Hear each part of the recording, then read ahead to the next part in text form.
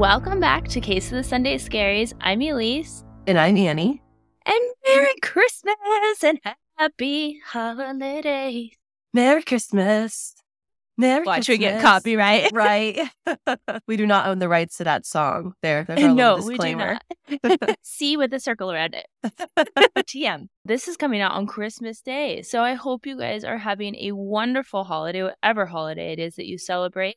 Do you have anything that your family does every year? I always go back to Indiana. In my whole 29 years of living, there's only been 1 year I have not made the travel back. It was last year, and I cried the whole day because it was just horrible to me. I think just being around family is our number one tradition. What's yours? Well, it's not as easy to get to Alaska Right. in winter. My dad sent me a video of him snow plowing, and they've gotten like just record amount of snow this year.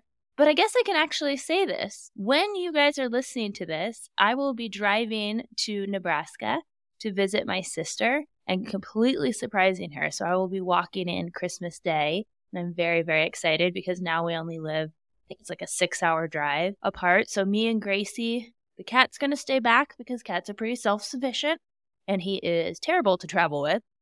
We'll have to talk about, that was almost a true crime story when I had to fly with him. Yeah. Oh, gosh.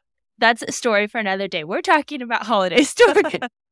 But I will be, as you guys are listening to this, perhaps walking in to surprise my sister and her husband and stepson. So I'm really, really excited about that. So maybe that will be a new tradition.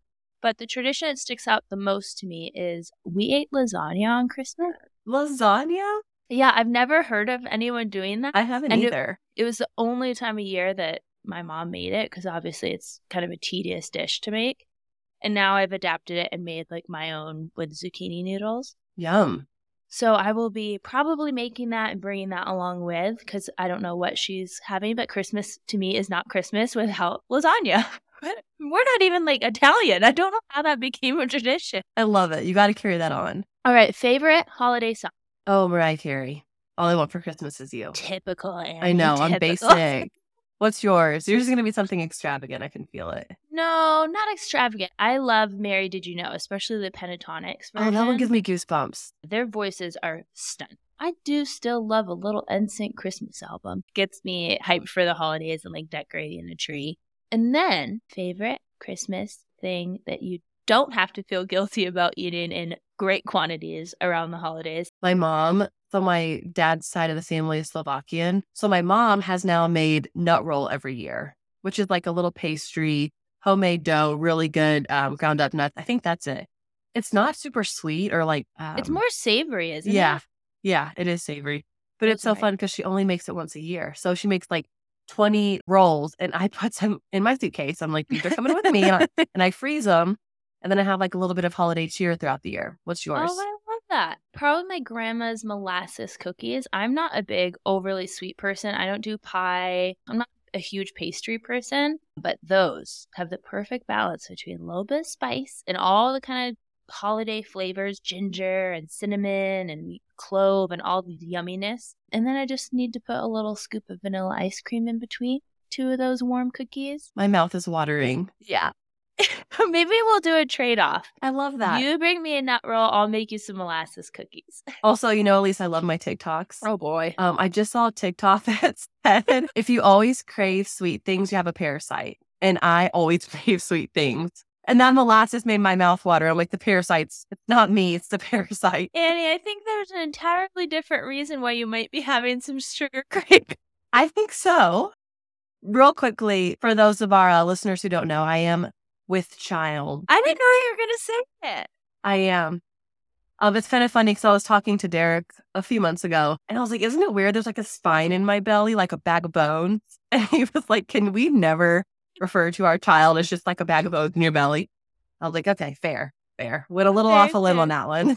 Okay, well, now that you're saying it, I have to tell you guys, Annie and I were having our little business meeting. Her husband was helping install some lights for the podcast studio, and she just waits to the end of me rattling off all these things that we need to do, what cases are coming up, just business. She goes, well, I have some news, quietly. And immediately Elise looks at my belly, and I'm wearing this like Sherpa that's covering my whole body. She's like, we're going to have a little case of Sunday Scaries, baby. And she goes, I'm making a onesie. And it felt like that Shrek, whenever Donkey goes, and in the morning, I'm making waffles. I was so excited. I think I cried. Now that you said that, Annie will, against her will, be taking a little maternity leave. We are going to be pre-recording a lot of episodes. We're working on that now, but she needs some time home with baby. And I will just be doing interviews and talking about cases on my lonesome. I love it. We have a lot coming up. She better subscribe to the podcast or else she's going to be grounded. She comes out the womb. I'm like, one more listener. Ayo, get her an iPhone. Oh, well, that's the best news. I've been holding that secret in with Annie, and she's been holding it a lot longer than I have, obviously. But yeah, we have a new little scary squad member on the way. And now we go from happy and holiday talk to bringing you right back down because, Annie, of course, this is a true crime podcast. So I'm going to turn over the mic to you to talk about your case today. My poor little co-host that is under the weather.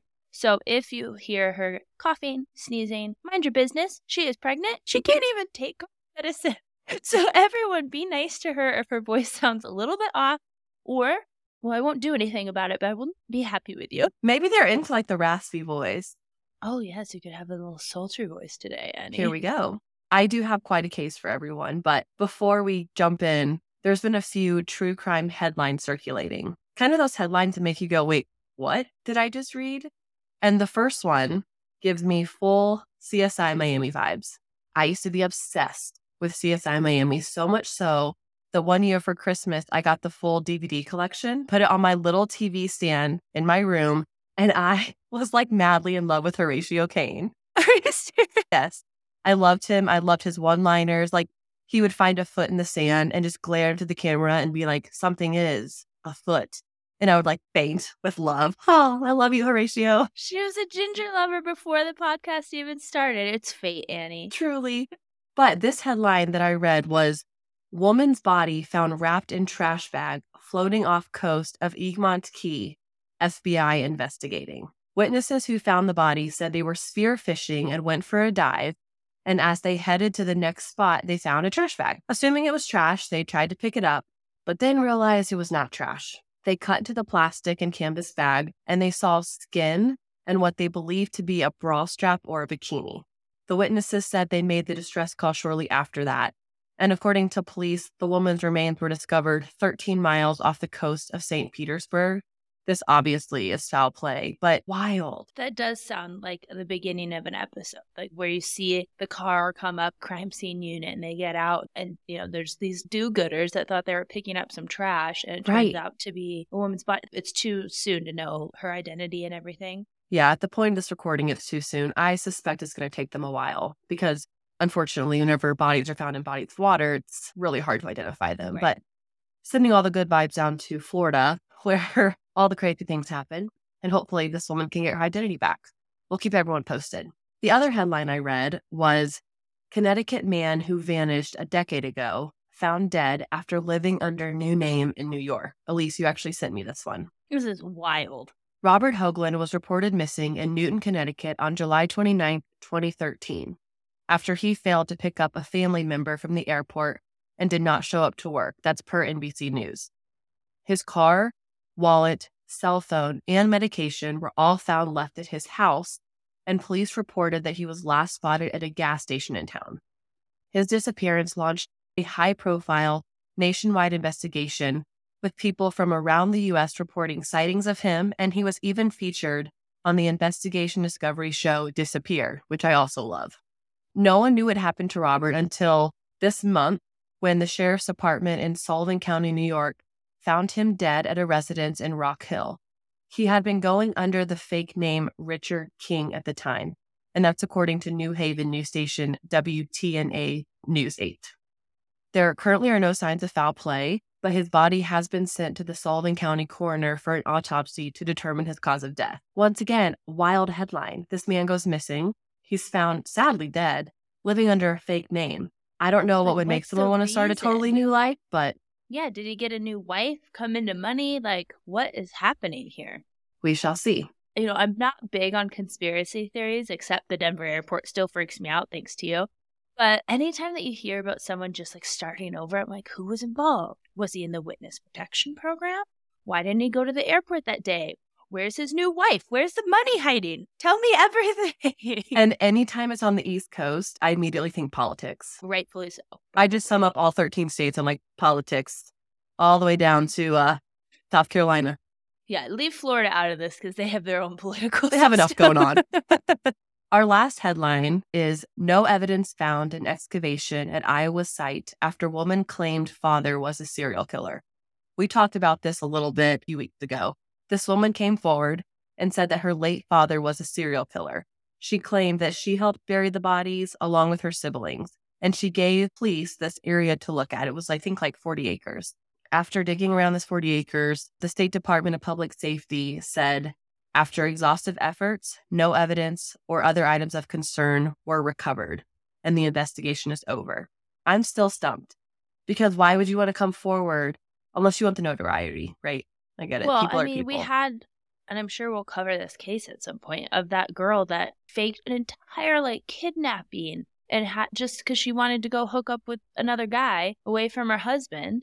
So people do crazy stuff. They involve themselves in cases. They confessed, my goodness, to things that they didn't even do to get involved. So if she's lying, you have to question, what kind of headspace are you in to make up this? But also, how much money is she going to owe? I didn't even think about that. The cost of an excavation, to have people and police officers, and I don't even know what the people are called, not even just crime scene people, but anthropologists and all that have to be present to make sure they're sifting through all this dirt and stuff properly. Can you imagine the cost of this? Because you hear when a child goes missing, it could cost millions of dollars in the searching and everything else. So I hope she is lying, because I hope there's not a serial killer and bodies that have gone unidentified, but also for her sake. Therapy is a lot cheaper than what you're about to be paying. Oh, yeah. And I remember reading the articles. It said that if it were true, he supposedly killed 50 people. That would make him the most prolific serial killer to date. I don't know. I'm still kind of maybe she said the wrong location on accident. If she really was a kid, easy to forget. But we'll keep everyone posted, because that is just wild. I mean, she said her siblings. Yeah, one sibling came out and said they were pretty mad about it, that she involved them. Oh, yeah, that's not good. Well, we need to follow up on that, because, I mean, they said it's closed, but now I want to know if she's going to face any legal action for all those man hours and equipment and everything else. This was all fabricated. I'm not big on lie detector tests, but in situations like this, I think they're smart. At least you have a starting knowledge of suspicious. This sounds really suspicious. Put her on the lie detector. Yeah, we'll see. We'll keep everyone posted throughout our episodes, of course, but also our Instagram handle at A Case of the Sunday Scaries. We say every episode. You're probably sick of hearing it by now, so I'm just going to jump into our case. Go ahead.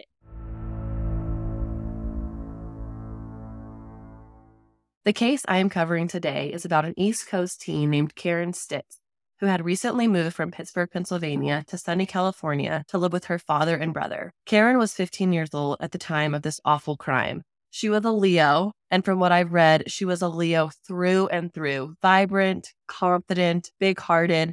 Our fellow Scary Squad podcast host, also a Leo, so just the best of everything. That's me. The year was 1982, and Karen was a sophomore attending Palo Alto High, which, in my opinion, is like Laguna Beach. California high school in the 80s. I picture everyone has bleach blonde hair and they arrive on surfboards. Just picturesque. Crimped hair, not only that, backcombed to the gods. And Aquanet is mixed with salt air. Yes. Karen loved school. She really enjoyed it, and she quickly made friends with all the locals. One classmate and friend named Maureen Larson said the following: Karen was a friendly, upbeat girl with a big smile who quickly got to know her new schoolmates and was quite social. I was impressed with how this East Coast transplant was adjusting to her new life here. Another person whom Karen made a profound impact on was a boy named Michael Calhoun.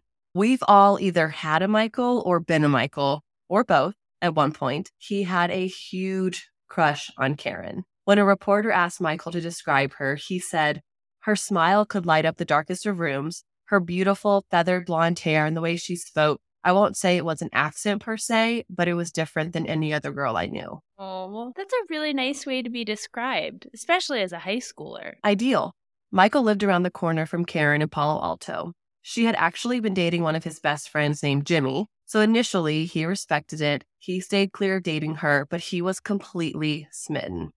That is so sad to me. It's really I'm sad. just picturing them like having a pizza night and he's just biting into his pepperoni pizza, staring at his best friend, canoodling with the girl of his dreams across the living room. Like, I picture this all in my head. I feel bad for poor Michael. He even said that he was describing their relationship, Jimmy and Karen's, and he said, instead of singing Rick Springfield's song, Jesse's Girl, I was singing, I Want Jimmy's Girl. Like this guy, and he was talking to a reporter this year or last year, so it was present day, but just he still had all these feelings for her, and it just is really heartbreaking because the good news is for Michael, when Karen and Jimmy broke up, Michael got his chance. He started dating her. He really fell hard for her. He said that she was his first true love. They did decide to take a break from their relationship during the summer, but Karen wanted to explore getting back together once they returned to school. As a token of her promise, she let him keep a ring of hers, was a copper ring and had her name on it, and to this day, Michael still has it. Oh, you're killing me. I know, this is not a love podcast, though, because sadly, Michael would never get the chance to date his dream girl again. It was the evening of Thursday, September 2nd, 1982, and Karen took a bus from her home in Palo Alto to Sunnyvale to meet her 17-year-old boyfriend, David Woods. Remember, her and Michael were on this break. This was about a 20-minute bus drive and not unusual for Karen. She was super independent.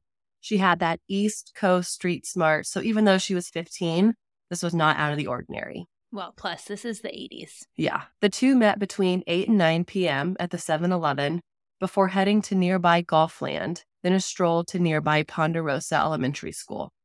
Around midnight, police say that David walked Karen toward the bus stop, and she was last seen south of the intersection walking toward that bus stop on El Camino Road. Some might think that this was kind of a dick move of David to not take her all the way to the bus stop, but he had a strict curfew. I was one of those kids with a very strict curfew, and at that point in your life, just getting home, like, on the dot is so important. It kind of becomes your everything. So I understand why David would just be like, okay, I'm seeing you walk. You're good. I'm going to get into my car and panically drive home. Right. I have found no evidence that Karen was reported missing that night after making it home. This happened in the 80s, so it makes it a little bit trickier to kind of track down those details.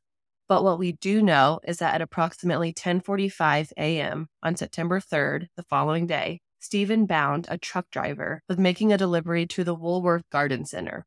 This location was about 100 yards away from that bus stop that Karen was heading to. During his delivery, Stephen saw what he believed was a nude female lying in the bushes at the base of a cinder block retaining wall along the Garden Center driveway. He immediately contacted the Woolworth Garden Center management, who then called the Sunnyvale Department of Public Safety. Officers quickly arrived on the scene, and it was determined that the nude female was deceased and she had numerous stab wounds. It was also later determined that it was, in fact, 15-year-old Karen Stitt. I hate this story. It's going to get worse. Not to bring you down, but hold on to your pants. The scene was processed for evidence, and items located around and on the body were collected. Karen's wrists were bound behind her back with what was later determined to be her own shirt. A dark leather jacket, also confirmed to belong to Karen, was tied around her left ankle. There was a bloodstain found on top of the cinder block wall just above her body, and the medical examiner conducted Karen's autopsy, and while doing that, he collected vaginal swabs from her and identified a total of 59 stab wounds. That's personal. That has to be personal. That's overkill. My exact thought. These 59 stab wounds were on her neck, chest, abdomen, and back. The neck stab wounds punctured her larynx, trachea, and esophagus. 18 of the chest stab wounds perforated Karen's heart, and 10 perforated her lungs. The medical examiner did determine her cause of death to be stab wounds to the neck and chest. It was also discovered that she had been sexually assaulted. There was semen found on her body. A review of the crime scene photos and videos showed that leaves and dirt around her feet had been disturbed and kicked. And this is suggesting that she was alive when her body was left there. She was literally fighting for her life. After that many stab wounds? Oh, it's girl. unfathomable, truly. Poor girl. Along with these details, it appeared that her murder was committed while the perpetrator was engaged in the commission of a kidnapping. This might not seem super significant, but in California, it allows the suspect to be hit with additional charges. So we have sexual assault, the murder, and the kidnapping. Because she's underage, right? Yes. Got it. Okay. What they are thinking happened was that Karen was walking back to the bus stop. David left. Someone then attempted to kidnap her, and perhaps she began putting up a fight. This is when she was sexually assaulted and murdered. It's a bit shocking to me because I mentioned that the crime scene was 100 yards away from the bus stop and from this location for the delivery driver. But there is a white truck involved, and I'll get into that in a little bit. Like you said, Elise, this crime feels so personal to me. We hear a lot of times that when the perpetrator knows the victim, it's always overkill. It's a messier crime scene. My first thought while reading it was, oh, the suspect knows her and knows her pretty well. Absolutely. I'm going, let's go talk to the new boyfriend. Ding, ding, ding. Doing their due diligence, investigators focus on the last person who saw Karen alive, 17-year-old David Woods. David is immediately looked at as a suspect, both by law enforcement, but also by the public, especially those close to Karen. Remember, they were both in high school, they were young, they ran around the same friend group, and it was public knowledge that they both were on a date that night. Even though he was considered a suspect and person of interest, investigators could never gather enough evidence against David to take him to trial.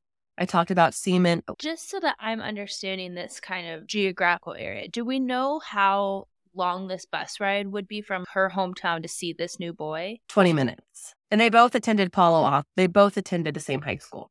I see. Okay, I must have missed that part because I was thinking like if these are two totally different towns, but if they're going to the same high school, running around the same people, then that would make sense that people were aware that they were on a date. For sure. Good question. Good question, student Elise. So I talked earlier about how there was semen and blood found at the crime scene, but this was the 80s. DNA testing was in its infancy, so the case goes cold. David was officially ruled out as a suspect in the early 2000s when investigators sent those samples of blood and semen found at the scene and on Karen's body to a lab who was using brand spanking new DNA technology and equipment, and they were able to fully clear David of any involvement. It helps David's case. It does not help Karen's at all. After clearing David, the DNA profile from the cinder block wall and the victim's jacket was entered into CODIS, and no matches were hit. So if you don't know what CODIS is, it's the FBI's DNA database. Anytime a crime happens, they can upload whatever DNA they have. And the first goal, I think, always is to get a hit. The second goal is at least it's stored somewhere so that in the future, if that perpetrator commits a crime, then they could potentially get a hit later. A lot has happened over the past 40 years. For one, Karen's father... I just felt really old when you said the 80s were 40 years ago. It's hard to believe.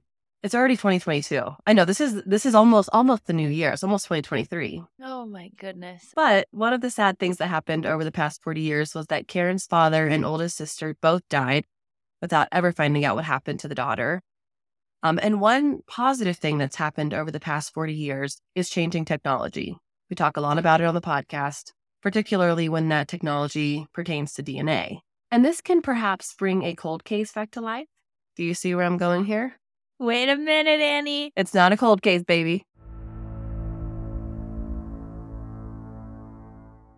Nearly 40 years after Karen's murder happened, on August 2nd, 2022 of this year, her aunt received a call from Sunnyvale Police Detective Matt Hutchinson. He was on the Hawaiian island of Maui and informed the aunt that they had just arrested a man who was believed to be the man who abducted, sexually assaulted, and brutally killed Karen.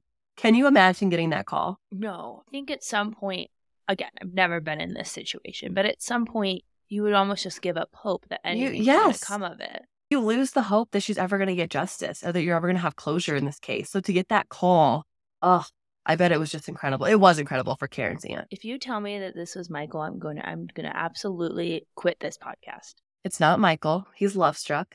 The man arrested was named Gary Jean Ramirez, and he was living on the island of Maui. That piece of information infuriates me because not only did he allegedly kill this 15-year-old, he went on to live in freaking Hawaii. And he got married twice. Yeah. And he has 2 daughters. He truly lived his life like nothing happened. Meanwhile, Karen is gone and her family is shattered. Gary's brother, Rudy, did an interview with the Bay Area News shortly after Gary was arrested, and he gave a little bit of background into their lives.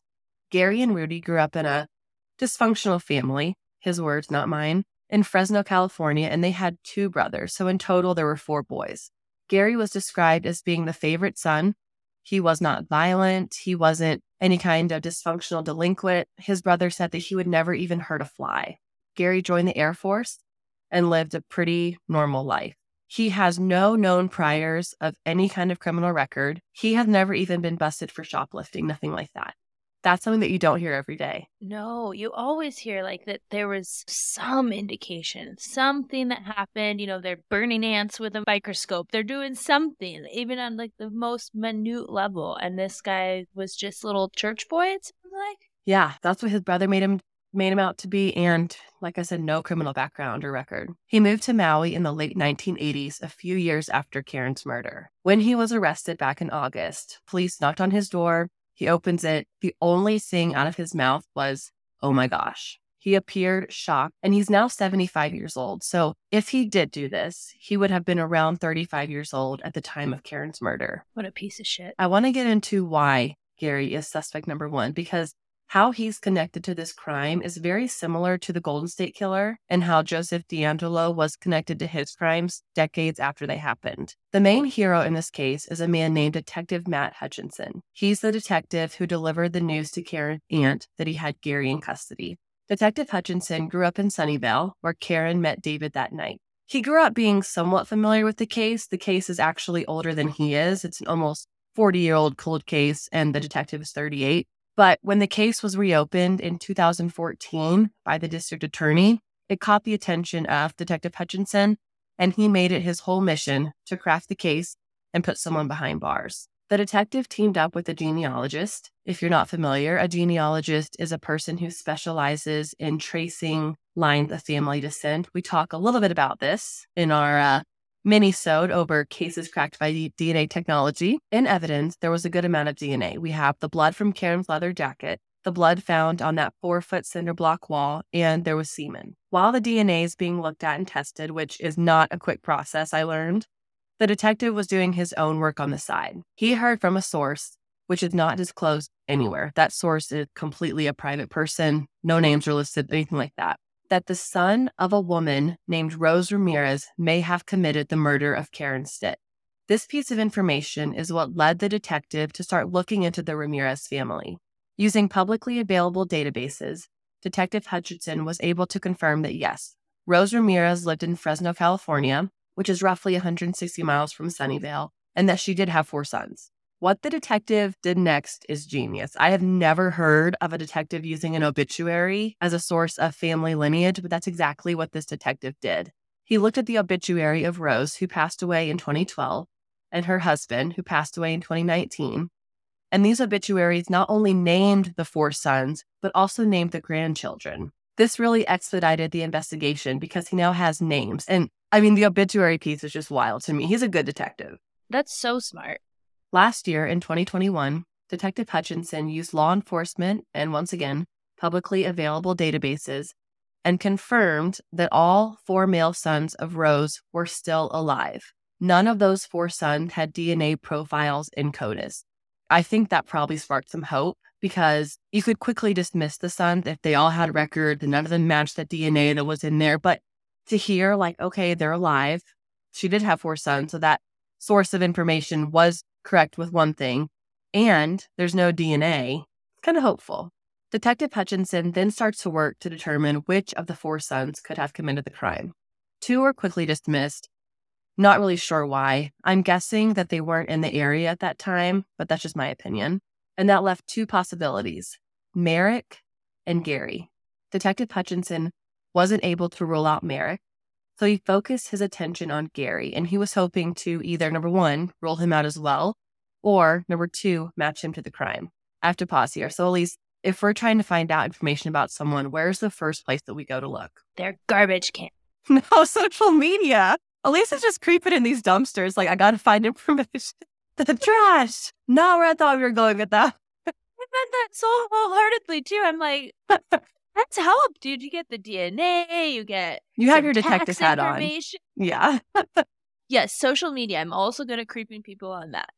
And that's exactly where Detective Hutchinson went. He went to Facebook and he found a grandchild of Rose. Think back, that obituary listed all those names out. And he somehow got her to submit a sample of DNA. I'm not sure how. I think there's one of 2 options. First, he could have said, I'm trying to clear your family. Could I have some DNA? Second, he may have said, listen, there's this cold case happening and it might match someone that you know. Can you help me out? Either way, he was convincing because she did How it. would you respond to that? If someone called you, and I mean, they're not going to give a ton of information away, I would imagine. I'd say get a warrant. I've been waiting to use that line my whole life, Elise. Miss Goody Two Shoes is like just over here waiting to be a criminal. I like want someone to come ask for my DNA. You're not getting it. I can't imagine. Let's say you submitted. Could you imagine the holidays after she did this? She's just looking at everyone like, what did you do? What did you do? Well, glad you brought that up because this was a hit. He hit the gold mine when he asked this particular grandchild for her DNA because it said that her biological father's DNA was a very strong statistical support to what they had in CODIS. Here's what's even wilder. Do you know the chances of Detective Hutchinson picking a person with a DNA profile that matched what they had in CODIS? Like 1 in a million, 1 in a trillion? Oh, I'm sure it's even more an obscene number than that. It's 1 in 24.1 septillion. What the heck is septillion? That sounds like a dirty little centipede. It sounds like a reptile. It does. Santa Clara County District Attorney Barbara Cathcart said, the probability of selecting an unrelated individual from the population at random that has this DNA profile is 1 in 24.1 septillion. There, of course, are not that many people on the planet. How many zeros is that? I don't know, but I gotta look it up. How many zeros are in a I want to be a septillionaire. 24 zeros. No, hold on. Yeah, 24 zeros. I can't process that. No, I can't either. That's wild. This detective is the bomb. Based upon this evidence, authorities were able to obtain a search warrant, and they flew out to Maui, where they swabbed Gary's mouth for DNA. That night, a different Sunnyvale detective personally flew back to San Jose. He's like, this is my sample. This is my baby. I am taking this back to the lab. And at about 2:30 a.m. that morning, the crime lab confirmed the match. Detective Hutchinson recalled opening the email with the DNA match. He said, I wanted to scream, but I couldn't because I didn't want to wake up the hotel. So instead, he took a moment to reflect, and he opened up his laptop. He clicked on the photo of Karen, and he said, we did it. At this point in the investigation, the case relies almost solely on that DNA evidence, which the cold case prosecutor says is overwhelming. So let's kind of take some steps back. They found the DNA at the crime scene. They loaded it up into CODIS, no hits. They get the daughter's DNA. It says, your biological father most likely did this. They fly to Hawaii. They swab Gary's mouth, and it matches what's in CODIS. The fact that this guy was living on Hawaii, like he thought he flew the country. He is like peace. Annie, I hate to tell you this. Hawaii is part of the United States. And pregnancy brain. He started a new life on America. The thing that is so wild to me, too, about this is there could have been so many little things where they wouldn't have gotten this answer. If he had a twin brother, if one of those 4 boys was a twin of his. I didn't even think about that. If the only thing connecting him is DNA, now you have 2 suspects that you can't whittle down after 40 years any more evidence than that, unless one was out of the country in Hawaii. But my mom's going to kill me for that one. Is Alaska part of the United States? Just yes. wondering. Okay. Hard yes. Perfect. Puerto Rico? Yes. I need to go back to my study geography. Math and geography, not my strong suit. But it's just wild that so many little things, if the girl hadn't given her DNA, there's no way on this one little letter that he would have gotten a warrant. I don't think so. I think it'd be too circumstantial. Yeah. I could write the police right now and say Annie was the person that committed this crime. And I'd say get a warrant. She says get a warrant. So, yeah, that is incredible. It's going to be really hard, I think, for Gary's defense team to make a case for him because he's now 75 years old. His DNA was found. I read so many articles talking about his bad hip. It said it actually caused him to shrink 5 inches. I'm like, cool. You have a rotten hip. You're a rotten person if you did this. I could care less about the health of your body. I get that you're old, Gary. Robert Baker and Detective Hutchinson, who both worked together on the case, did confirm that Gary spent time in the Bay Area in the 1980s when Karen was killed. So that also helps their case. Earlier, I mentioned this white truck kind of in passing, but they're looking for tips around this truck to further corroborate the case. But witnesses did say that they saw it near the crime scene back in 1982. So if you have a memory of that, let law enforcement know. I wonder if couldn't they pull like DMV records for all of the truck of that specific? They're probably working on that, Or I just would think. what was registered to him and his family at the time? Yeah, good call. Karen's aunt was absolutely floored at this arrest, and she was very vocal about it. She said Karen was a tomboy who grew into a lovely young woman. She could have had anything in life, but we will never know who she would have become because Gary Ramirez stole her life. With this closure, we hope to be able to move forward in a positive way. I can't not talk about Michael. Okay, before we talk about Okay. Michael, you know what's bothering me about this case? Huh. That if this man did such a violent crime, like how many times did you say she got stabbed? 59. That is wild. And that's a prolonged kill. Like you can't do that in 3 minutes. It just makes me wonder what else might he be tied to, because we all know, yes, he got married. Yes, he had kids, all this stuff. That does not matter. A lot of people do that are horrible, horrible people. But I don't know. That doesn't sound like a one-off, because normally that would be like something so personal and rageful and vindictive. And yet this is supposedly the first time he has ever been in trouble in 75 years. I thought that was super odd as well, because you don't go from like not hurting a fly to viciously killing a 15-year-old walking to a bus stop. And in such a personal and drawn out way. 59. Detective Hutchinson actually made a comment saying that they are looking at other crimes because he has the same thought as us. Turns out we're basically thinking the same way as a detective, because there's no way that this guy only did this one crime, one and done. I don't believe it. Just look in the trash cans. You'll find all the information you need in the trash can. Should we talk about Michael now? Oh, God. Go ahead. So after this arrest happened, Michael said the following: I have carried Karen in my heart and soul for over 40 years. I will continue to carry Karen in my heart and soul until my last breath on this earth. I'm just glad that we, her family and friends, can now breathe a sigh of relief that her killer has been named and caught. I hope Karen is resting in peace now. Michael, I hope you're writing poetry, because you're just like having a goo goo gaga over you and how much you loved her. Well, and I've got to say, it's so tragic that she was only 15, but how lucky she was to have been loved so intentionally at such a young age. It's romantic. The other person who loved her was that David Woods, right? The boyfriend who was with her that night. And he made a statement after the arrest as well. Remember, he was under public scrutiny for years. He says that he's always lived with regrets of leaving her alone that night. He said, for 40 years, I have suffered heartache from the horrific loss of a beautiful girl whom I was falling in love with. I hope this brings some closure for her family, myself, and her other loved ones. Well, I can't even imagine what his reputation was like for years. From 1982 until early 2000s. Yeah, I can't imagine. Everyone's side-eyeing, like, don't date that guy whose last girlfriend went missing, and his story, let's be honest, his story sounds suspicious. Oh, yeah, because it was his word versus like no one's. I mean, there's no video cameras back then, no security footage to confirm that. His mom was probably like, yeah, he did get home one time, but there is an update on where the trial stands today. Gary was expected to have a hearing on October 28th. I'm like 100% sure that got pushed because there is nothing online about it. The killing is considered a capital crime, but Gary will not be facing the death penalty because the district attorney announced in 2020 he will no longer seek it in any prosecutions, which was news to me. From what I read, it sounds like the county and Karen's family is just hoping that he pleads guilty. Karen's aunt said, I will be disappointed if he doesn't take ownership and plead guilty. Gary Ramirez has lived freely with the knowledge of his unfathomable crimes for nearly 40 years.